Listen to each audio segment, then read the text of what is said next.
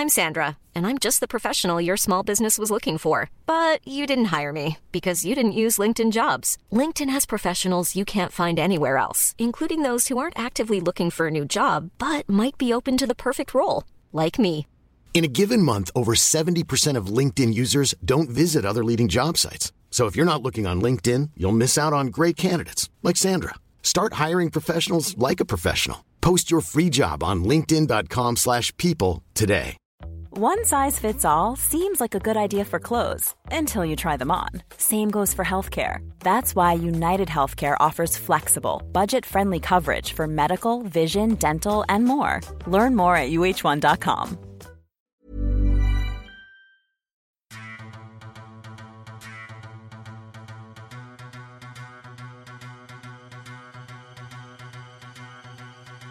Hello and welcome to the 442 podcast. I'm James Brown, editor-in-chief of The Title. Today I'm joined by one of the most respected British football writers and authors, Paddy Barclay. Hello, Paddy. Hi, James. And also joined by 442's most prolific writer and editor, Chris Flanagan. Hello. Bolton Wanderers fan. Indeed. Now, normally we have a script for this, obviously, and we lead through, but we've just been, before we've started, we've been talking about old football comics, so... we're not going to recap, but just carry on, Paddy. Well, just basically what I was saying, I was remembering a footballer called Limpalong Leslie. I can't remember which comic he was in, but he was a brilliant midfield player. But he was always injured. He had special needs. You know, he limped.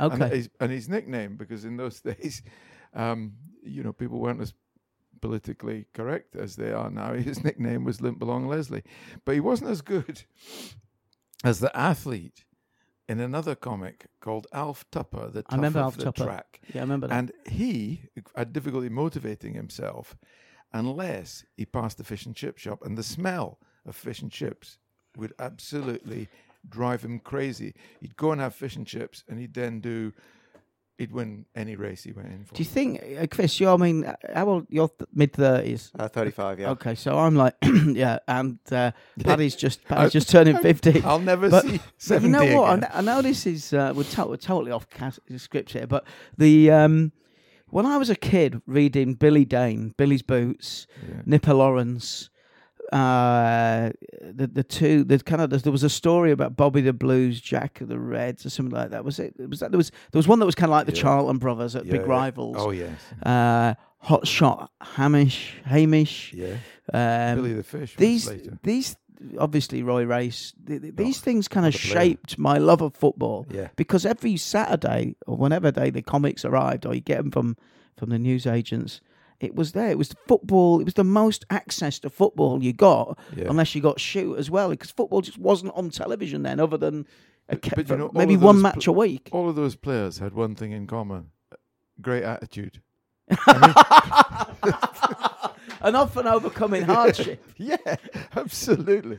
Did you have anything like that when? Probably not, to be honest. No, I was probably when I was a kid. It was probably like Match Magazine and Shoot and stuff like that. Really, yeah, I think so. Yeah, and then obviously 442 started the just after fictional that. romanticism. Reality was beginning to kick in. But I remember thinking Nipper Lawrence was a gypsy kid or a homeless kid. Yeah, but he used to spend ages on a bit of waste ground banging a ball, shoeless, into a bucket 20 yards away.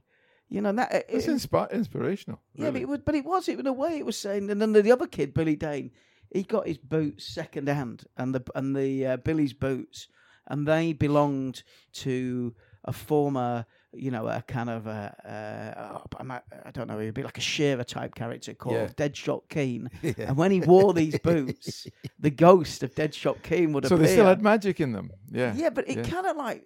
It gave magic to football. Yeah. When it was a far away thing, because even in those days, Chris, you didn't even get highlights of games. On Saturday night, it would be Ipswich versus Derby County, or Leeds versus Liverpool, Manchester City versus Crystal Palace, whoever it was. That was it. You got 40 minutes of it, and then you get Derek Dougan discussing it or whatever. It was on ITV. Boy, that was punditry. Yeah, that was punditry. I mean, they didn't waste a word. They were fighting with each other. Paddy Crerand and Derek Dougan. You could kind of imagine them as soon as the break came on. They'd be, hammering each other. I can remember my mum ringing Yorkshire TV. Yeah. and getting through to Derek Dougan to find out if Leeds were going to be on when ITV had the big match. Yeah.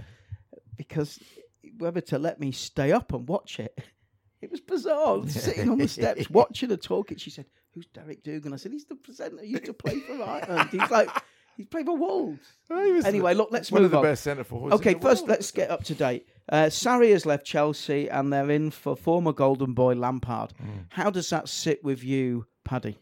Well, I think like a lot of people, I want it to happen. I mean, Frank Lampard has a tremendous image as a player, and I think those of us who've been lucky enough to meet him know that that's not just image. That is the bloke. He is one of the nicest people, I would say, one of the most intelligent people I've met.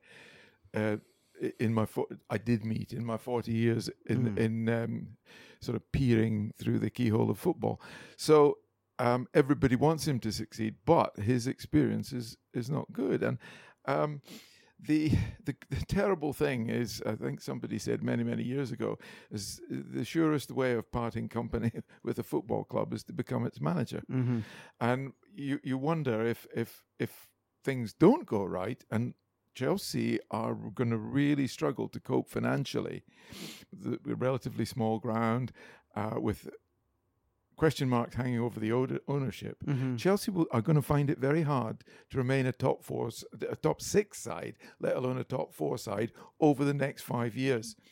So obviously I have this fear. The answer is I don't know. Some people go straight into management and, with the benefit of one season at Derby County, which admittedly was wonderful preparation, and succeed. But the majority of players do need a failure along the way. Chris, and it's going to be easy to fail at Chelsea. Chris, I mean, you've watched a lot of Championship football in recent years.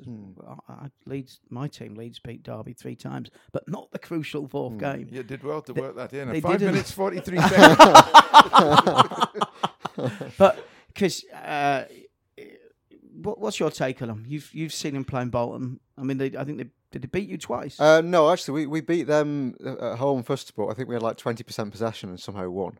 And then we lost 4-0 there, and yeah, it could have been a lot more. Do you think he's got enough under his belt as a manager to? I can see the point that it's probably a little bit early. It's still a gamble for sure. And obviously, had it not been Frank Lampard, there's no way someone of that CV at this point would be getting it. Yeah, that's true. But we'll see. I suppose. I mean, in a way, I like the fact that they're trying to get someone that.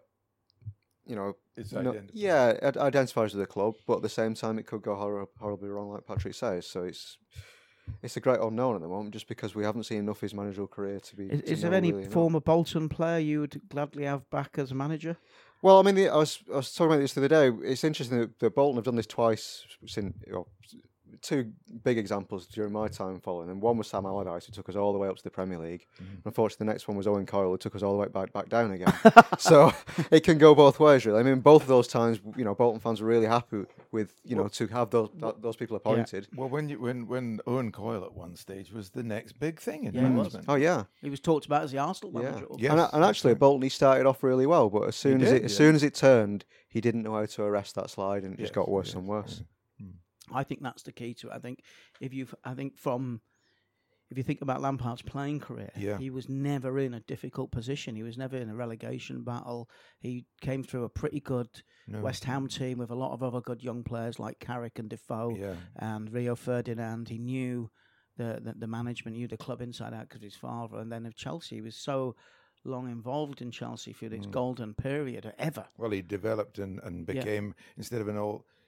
he became probably the highest scoring midfield player, one of the highest scoring probably the highest scoring midfield player, top class one in the world. Do you think he should bring anybody in with him beyond Jody Morris? I remember, if you think when Keegan used to have Arthur Cox, was also always a steadying force in the start of Keegan's career. I think that's it's almost a rhetorical question. That is so important. Jody Morris is hugely respected, actually, for the work he has already done in the game, but he doesn't have great experience, and perhaps there is a call for someone there. I mean, to give the example of my own little club, Dundee in Scotland, we've just appointed a 34-year-old former player. 7 minutes to mention Dundee.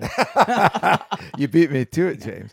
But he's called James McPake, but he's been very careful to bring in around him Jimmy Nicholl, the old Manchester United fullback who's been working in Scotland for many years and with the Northern Ireland team. So he's got really solid experience. Plus, they're hoping that Gordon Strachan will help in a part-time. So, yes, absolutely vital to have experience around you. And the one thing I suppose with that is, although he won't be full-time, he will have Harry Redknapp to speak to any time he wants for advice in terms of how to manage people. Because I remember speaking to Harry a couple of years back, and he said, well, if when Frank goes into management, if he ever wants an assistant, I might be interested. Obviously, he's got Jody Morris, but he certainly, he can call him at any time of the day and get advice about managerial situations. But I suppose that's different to Harry actually being in the club and seeing everything at the Do you same. seriously think that's an option? I mean, I don't mean if it's. Do you seriously think that's a good thing? Because I've spoken to players who've played for Harry privately, and they've been surprised by how little he actually did, and how much of it was Kevin Bond and Joe Jordan. I can't do any harm to get that. I mean, I'm not saying and that... they're not players with a grudge, by the way. They're players who yeah. are very close with Harry's son. I'm not saying that doesn't mean he should have someone there full I think time the as well. The telephone and the dinner table should take care of that. Yeah. But yeah, you're quite right. Also, the fact that Frank, quite apart from Harry Redknapp, Frank in his time will have made enough friends. Yeah, absolutely. For Jose Mourinho, a perfect example. That nobody's going to see his name come up on their phone and reject the call. So I mean, I think that's a good point. So very quickly, the VAR decision this week denied Scotland their victory against Argentina. As a Scot, did that hurt? And what do you think of VAR on the penalty line? Because most keepers move. Yes. They take a step forward, don't they? Yeah. I mean, there are not many penalties that shouldn't have been ruled out on the grounds of what happened to Scotland. I wouldn't have a problem with an edict at the start of a tournament that zero tolerance is going to be observed. And I mean zero meaning zero. In other words, that there's going to be retrospective views. There are other ways of doing it. I mean, the problem with VAR, somebody tweeted, I can't remember who it was now, somebody tweeted this morning or yesterday about VAR. It's people are going to, it's apologists or the people who believe in it are going to say it's like communism. It works. It's just that people haven't done it properly yet. And I think that's a very why. I wish I could remember who said it because it's a very... John Nicholson, you're quite right. Author and writer on football, and he hit the nail on the head.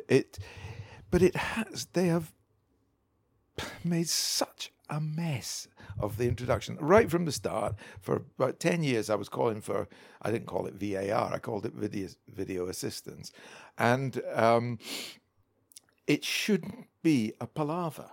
It should simply be the fourth official, have a fifth official to hold up the numbers. For goodness sake, you could have anybody. I could hold up numbers. Any fool can do that. Have the fourth official, who's equally qualified with the referee, looking at a television screen, seeing exactly what the viewer sees. If he or she sees something wrong, buzz the referee and over... Well, it's quicker in rugby league, isn't it? Yeah. Yeah, I used to cover a rugby league team for quite a few years, and which team was that? Warrington Wolves in the Super League. Yeah, and actually in rugby league, I thought it worked quite well. You had the big screen in the stadium where everyone could see what was going on. It didn't, sometimes it could take a while, but I think the big thing as well is that in rugby league you sometimes get tries ruled out, but you're getting like 10, 12 tries a match. So if you lose one, it's not a problem. Yeah. I don't think you should compare it with rugby or cricket, which are games that stop and start and are perfect. American football, perfect for VAR. Football is a completely different thing. If it loses its continuousness and its apparent focus on the pitch, I mean, the crowd particularly in English football, the crowd play the game, and anything that causes even a second's delay.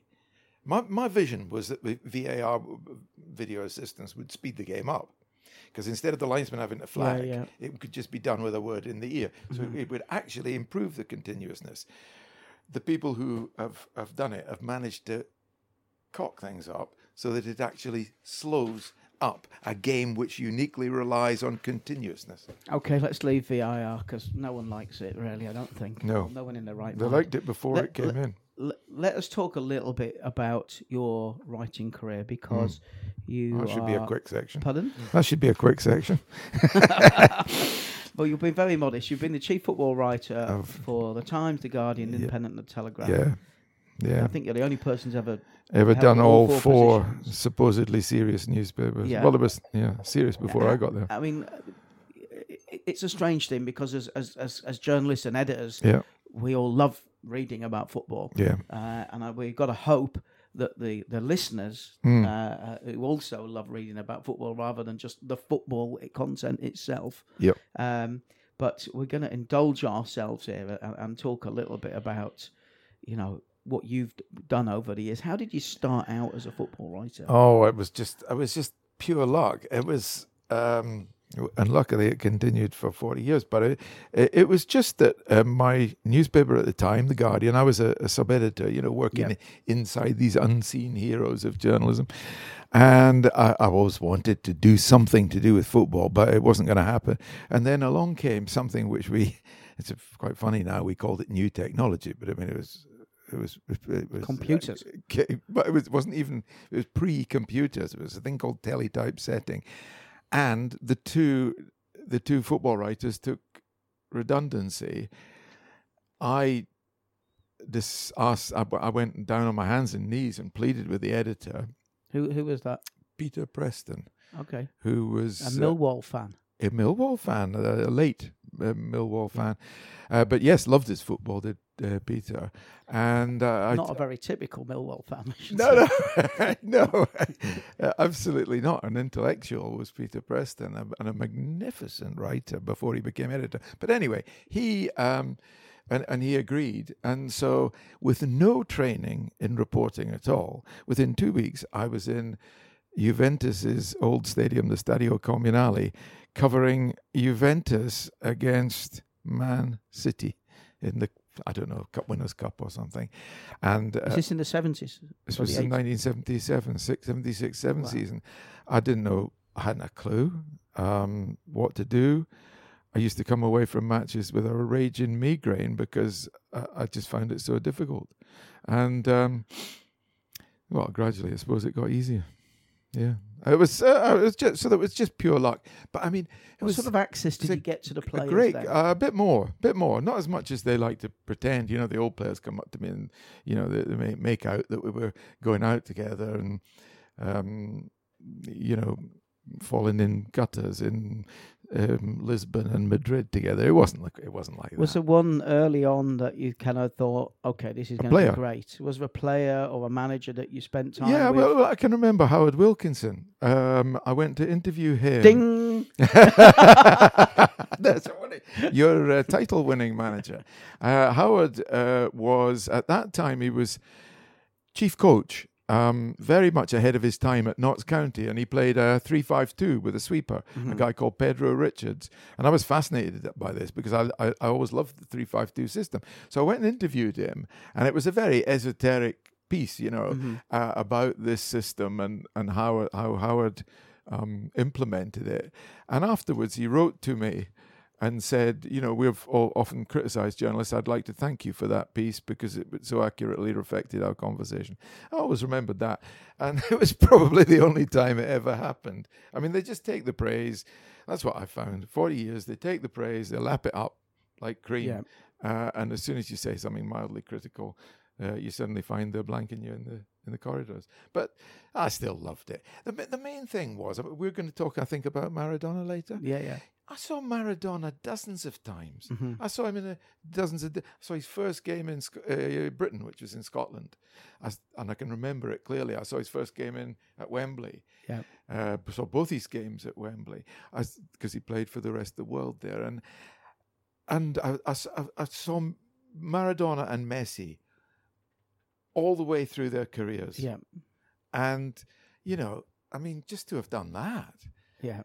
I was there for the hand of God with Maradona. Let's talk about that in a bit. All right, yeah. I mean, that was the privilege, seeing all that football. So did anyone kind of mentor you at the start of your career? No. And it showed. No, but there were some people that were very, very friendly. I mean, there's a couple I'd like to mention. One was a writer called Colin Malem. Does anybody? The Telegraph, and I ended up working with him at the Telegraph. He's still fine, but he's in retirement like me. But he was very, very helpful, particularly when I started with England.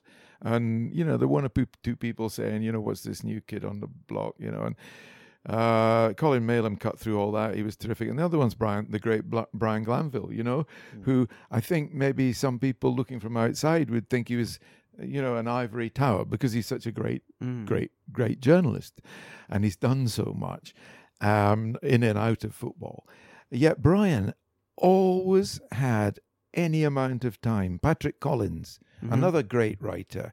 Even Hugh McIlvanney, the late Hugh McIlvanney, who had a reputation for being, a little bit, above everybody, and even to the extent of aggression at times. He was a great writer. But a great, great writer. And he was very helpful. He was one of the best colleagues I ever saw. So what basically I would say is that all the greats, Ian Wooldridge was another great one when I was growing up. Brian James and the late John Moynihan, whose you son did have Leo. Some mentors then. Yeah, so actually, Quite a few. I did, but it was always the great ones, who had time for you. Yeah. The bigger they were, the more helpful. That's interesting. That was what I found. Yeah. How did you get into it? So I mean, originally I kind of I wrote to a few people, for advice and things like that. Had you studied journalism? So originally I studied maths, which was a slight change. It was of good direction. for league tables. Well, yeah, absolutely. For the stats, I was fine. So it was your hobby? It was, and then I got to the end of my university and thought, actually, what do I want to do? And studied journalism from there. Yeah, so that was why I changed. I mean, we direction. get loads of emails from young men and women with first work experience. We just had was a young writer called Chelsea, and she's like, typical of the people that are wanting to come into it. Is she still a student? Yeah. She should join the Football Writers Association as a student member. No, she's just finished. Ah, right. But it was just... She could still join the Football Writers as a student member. Okay. It's something that the Football Writers Association is very keen to do because it gives them we get direct... inundated. People want to do this job. Yeah, and they still do. Mother's Day is around the corner. Find the perfect gift for the mom in your life with a stunning piece of jewelry from Blue Nile. From timeless pearls to dazzling gemstones, Blue Nile has something she'll adore. Need it fast? Most items can ship overnight. Plus, enjoy guaranteed free shipping and returns. Don't miss our special Mother's Day deals. Save big on the season's most beautiful trends. For a limited time, get up to 50% off by going to BlueNile.com. That's BlueNile.com. I'm Sandra, and I'm just the professional your small business was looking for. But you didn't hire me because you didn't use LinkedIn Jobs. LinkedIn has professionals you can't find anywhere else, including those who aren't actively looking for a new job, but might be open to the perfect role, like me. In a given month, over 70% of LinkedIn users don't visit other leading job sites. So if you're not looking on LinkedIn, you'll miss out on great candidates like Sandra. Start hiring professionals like a professional. Post your free job on linkedin.com/people today. There's never been a faster or easier way to start your weight loss journey than with PlushCare. PlushCare accepts most insurance plans and gives you online access to board-certified physicians who can prescribe FDA-approved weight loss medications like Wegovy and Zepbound for those who qualify. Take charge of your health and speak with a board-certified physician about a weight loss plan that's right for you. Get started today at plushcare.com/weightloss. That's plushcare.com/weightloss. plushcare.com/weightloss. So you've more recently written these big books on Ferguson, Mourinho, Herbert Chapman, the great Arsenal and former Leeds manager. Yes. And most recently Matt Busby. Yeah. Is there anything that you are finding is consistent with all of those people? Having spent, I assume, the best part of a year at least studying them. Yeah. What traits that we might not think? I mean, obviously they all want to win. Yeah, but there's one thing about background that sticks out. Now, Mourinho's the exception, but all the other three, Ferguson, Busby, well, two of them came from mining backgrounds. Mm-hmm. Ferguson came from the old west of Scotland industrial. The ship, his father was in the shipyards. He was in an engineering factory. So I think that thread is definitely, and if you extend it to Jock Stein, ex-miner and Shankly, and that heavily industrial, the interdependence of the heavily industrial. But on the other hand, you look at Mourinho, came from a middle class, relatively privileged background in Setúbal in Portugal. So. But apart from that, Mourinho is very, very different. He was the first of the academic stroke managers, the people who went to university to learn, like you did to be a journalist, went to university to learn to be a football manager, basically. And because he had no career, whereas the others were steeped in football. I presume that you met Bobby Robson a few times. Yes. Did you see any of Robson and Mourinho? Yes, I mean the relationship between, when I was writing about Mourinho, Robson was one of the most helpful people to me. A wonderful man and a very eloquent man, so it helped the book along. His quotes were absolutely fantastic. I just want to ask, just before we move off Robson, what was his attitude in later years about the end of his England management career? Was he resentful about that he didn't? No, if he was, you would have had to get inside his head and drag it out. He was a remarkable man, not least because of this innate dignity that he had. He must have resented it. He must have felt like going to some of those reporters or journalists who'd had a go at him when he kicked him when he was down. And had to go back because he was eminently positioned to do. He'd become a revered figure, rightly so. But I honestly never saw that. And I can't speak for all my fellow journalists, but George Colkin up in the Northeast knew him very, very well towards the end of his life. George may have a view, but I'll bet he never saw that bitterness because he didn't have any. Were you at the press conference when Graham Taylor made the comment about how Gazza refueled himself? Yeah. Because at the time, as a fan, I had nothing to do with football journalism then. I remember thinking, he's so out of touch, he doesn't know what he's doing. What's that got to do with everything? Because everyone assumed he was talking about Mars bars. Yes. But that's right. Because Gazza had picked did up you guys know, those of you that were close and around him, that Gazza had a problem? Yeah. And is there a margin? How big is the margin of that doesn't get reported? Because actually, Graham Taylor was doing him a great service. He was telling him to get himself together in actually quite a caring and constructive way. Yes, because Graham Taylor was a bit like Bobby. Graham was a more obvious, rounded human being than Bobby, but they both were. But what Graham could see was the whole picture with Gazza. And I think it'd be fanciful to say it was a cry for help on behalf of. Yeah. But he knew what he was saying, and he knew there was a danger there. Okay. I mean, my God, unfortunately, he's been proved right. Now, obviously, Chapman and Busby are long gone. So I don't know if this really applies, but of the big four that you've written about in depth, who is your favourite? Probably Busby, I would say, because although I did fell in love with all of them. During Late night conversations. Yeah, that's right. Staring endlessly into old footage on YouTube. And sometimes I even texted Herbert at midnight. No, the answer is you fall in love with all of them during it while you're writing about them. I think that's true. I suppose Ferguson would be the exception to that because I'd had my fair share of rows with him. But even Ferguson, who actually put a lot, who did some, in my opinion, a slightly naughty thing while I was researching him with Jose Mourinho. Even Ferguson is a hero to me. I would hate him to know this, but I kind of idolise him. And so the answer is all of them. Is there anybody that you've not done yet of that stature? No. Clough, Revie, Shankly. If you can think of anybody. The trouble is everybody has done them. Everybody has really been done. That we talk a lot about the problems in publishing and so on, but when you try to look for a subject that hasn't been addressed, was it last year, 2 years ago, Bela Gutmann, the old, what a wonderful story he had, and it was told by David Bolchover. So, so much. Hey, listen, if there's anybody either here or listening to the podcast who's got any ideas, please give them to me because I'm looking for them.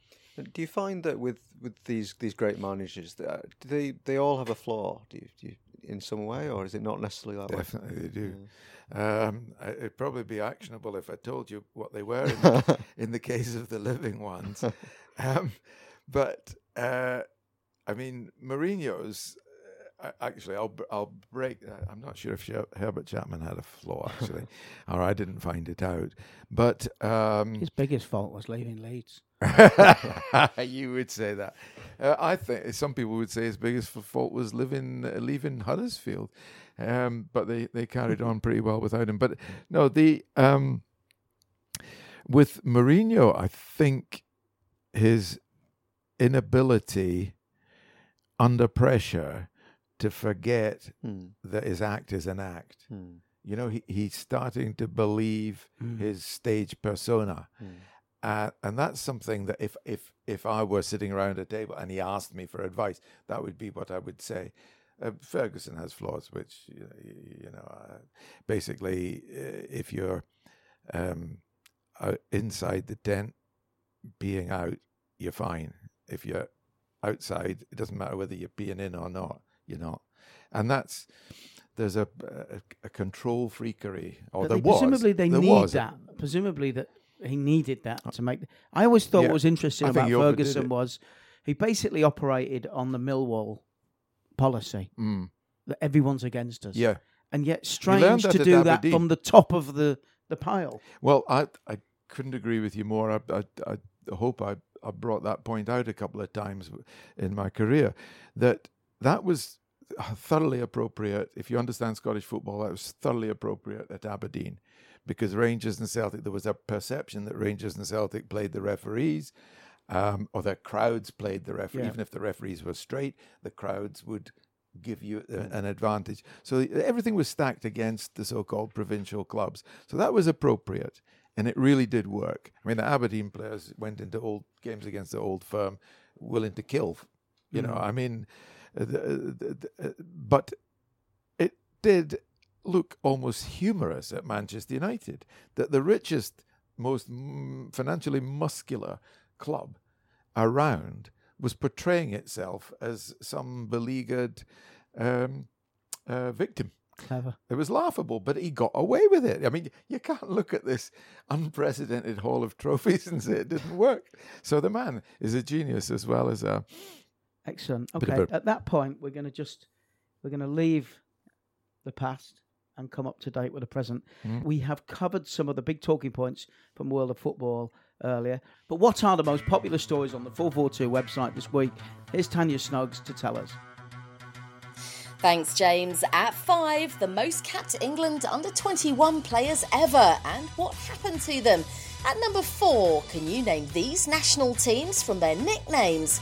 At 3, don't blame VAR, why its new rules are causing penalty problems at the Women's World Cup. We reveal how Bernardo Silva could enter the race for the Ballon d'Or at number 2. And at 1, remembering Chelsea's last season before Roman Abramovich arrived. Thank you, Tanya.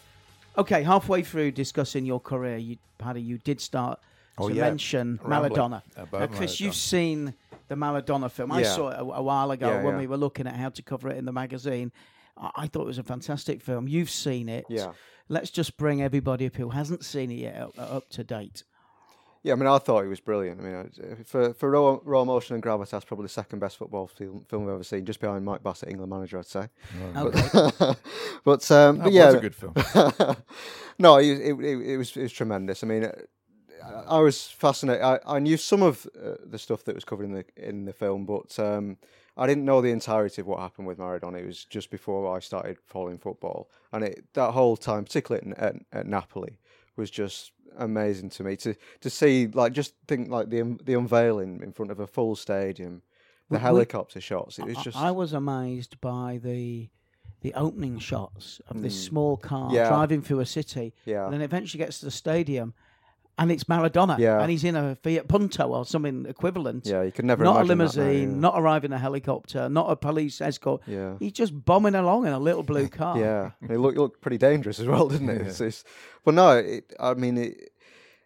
to see those. I mean, it makes me want to go to Naples to see a match there, which I've still not done. And two, it just gave you such a, and obviously not just the good things of Maradona, the bad things as well. I mean, I remember in the film, I think his personal trainer or his fitness trainer was saying about there's two sides to him.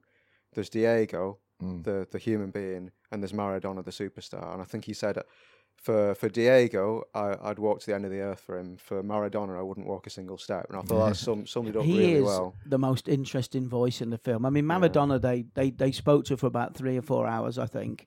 And you never see Maradona, but you hear his voice. But definitely, if you've not seen it, it'll probably end up on Netflix or Amazon or something. But do try and go and see it at the cinema, because seeing the footage on the big screen was fantastic. And the way that they've dubbed in sound effects on the impact on the ball and then the ball rolling into the net it's the first time I've ever come away from a film impressed with incidental sound effects. I don't want to get all techie. But so, Paddy, you watched Maradona live throughout his career. Yes, I did. I mean, I cannot wait to see this film. I was looking forward to it even before you gave that very graphic account of one of the best points of it. So I'm absolutely desperate to see the film. But yeah, I was very lucky in that I saw a lot of both players live. Did you see his debut against? Yeah, I went to for Napoli. I went to Naples for his first league game, which was against Sampdoria. I can remember Maradona made and took the penalty that gave Napoli a 1-1 draw. Sampdoria's goal. You're probably going to ask me who scored for Sampdoria. Gianluca Vialli.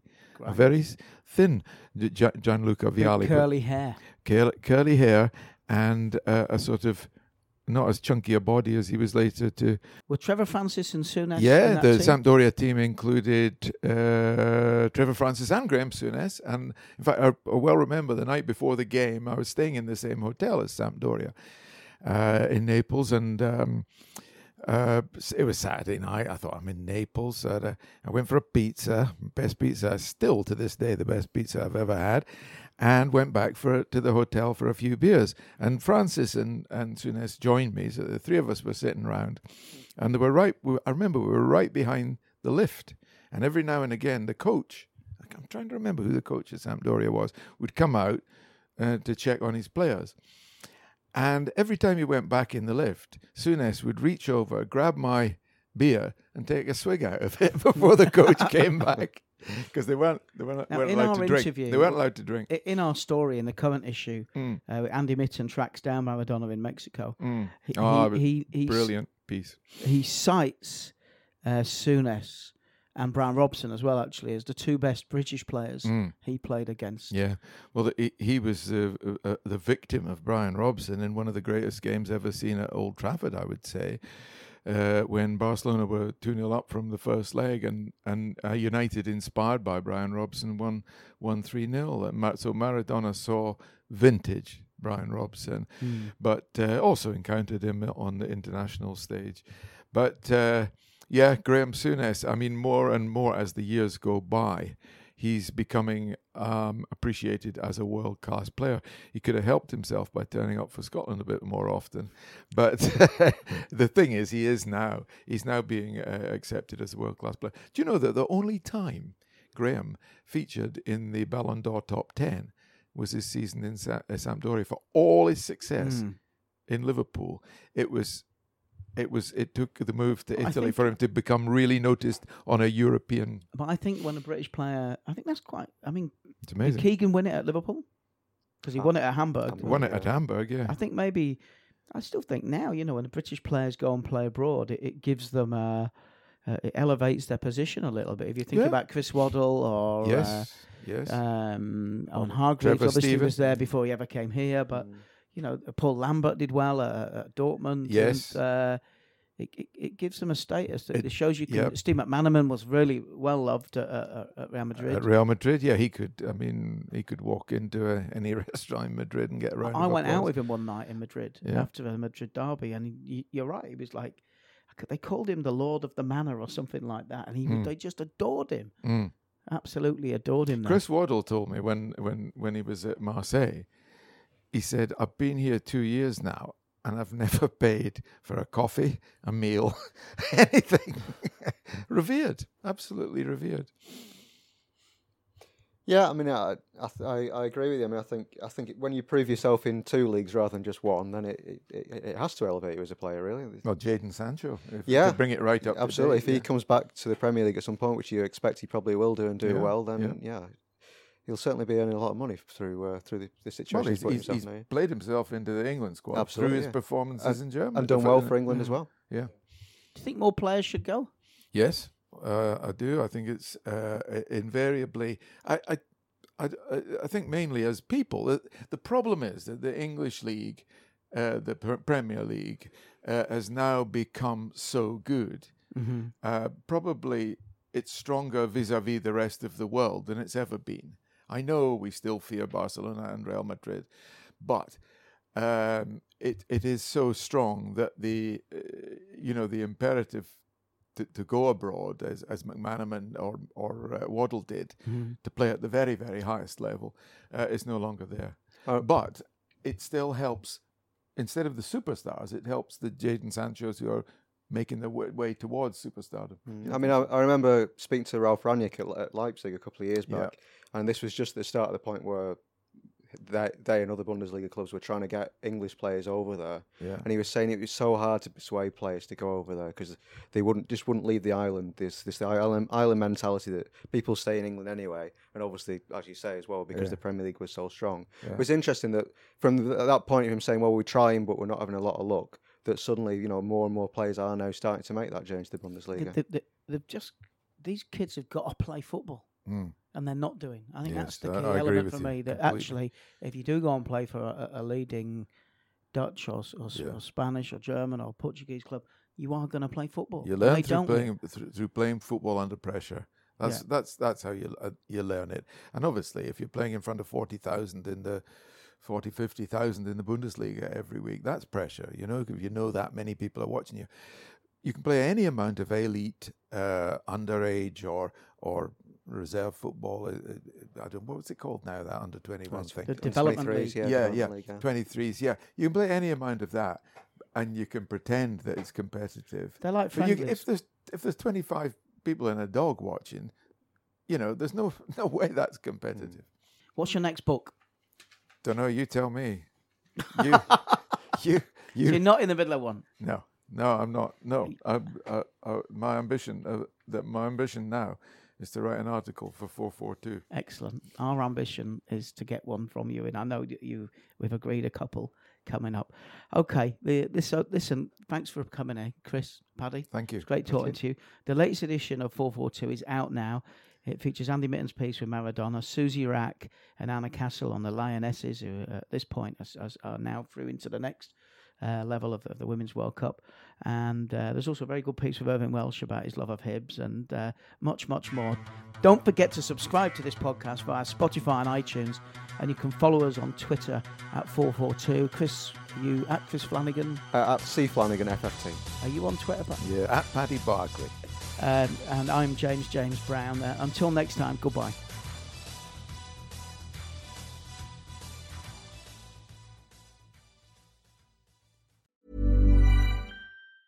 Hey, it's Danny Pellegrino from Everything Iconic.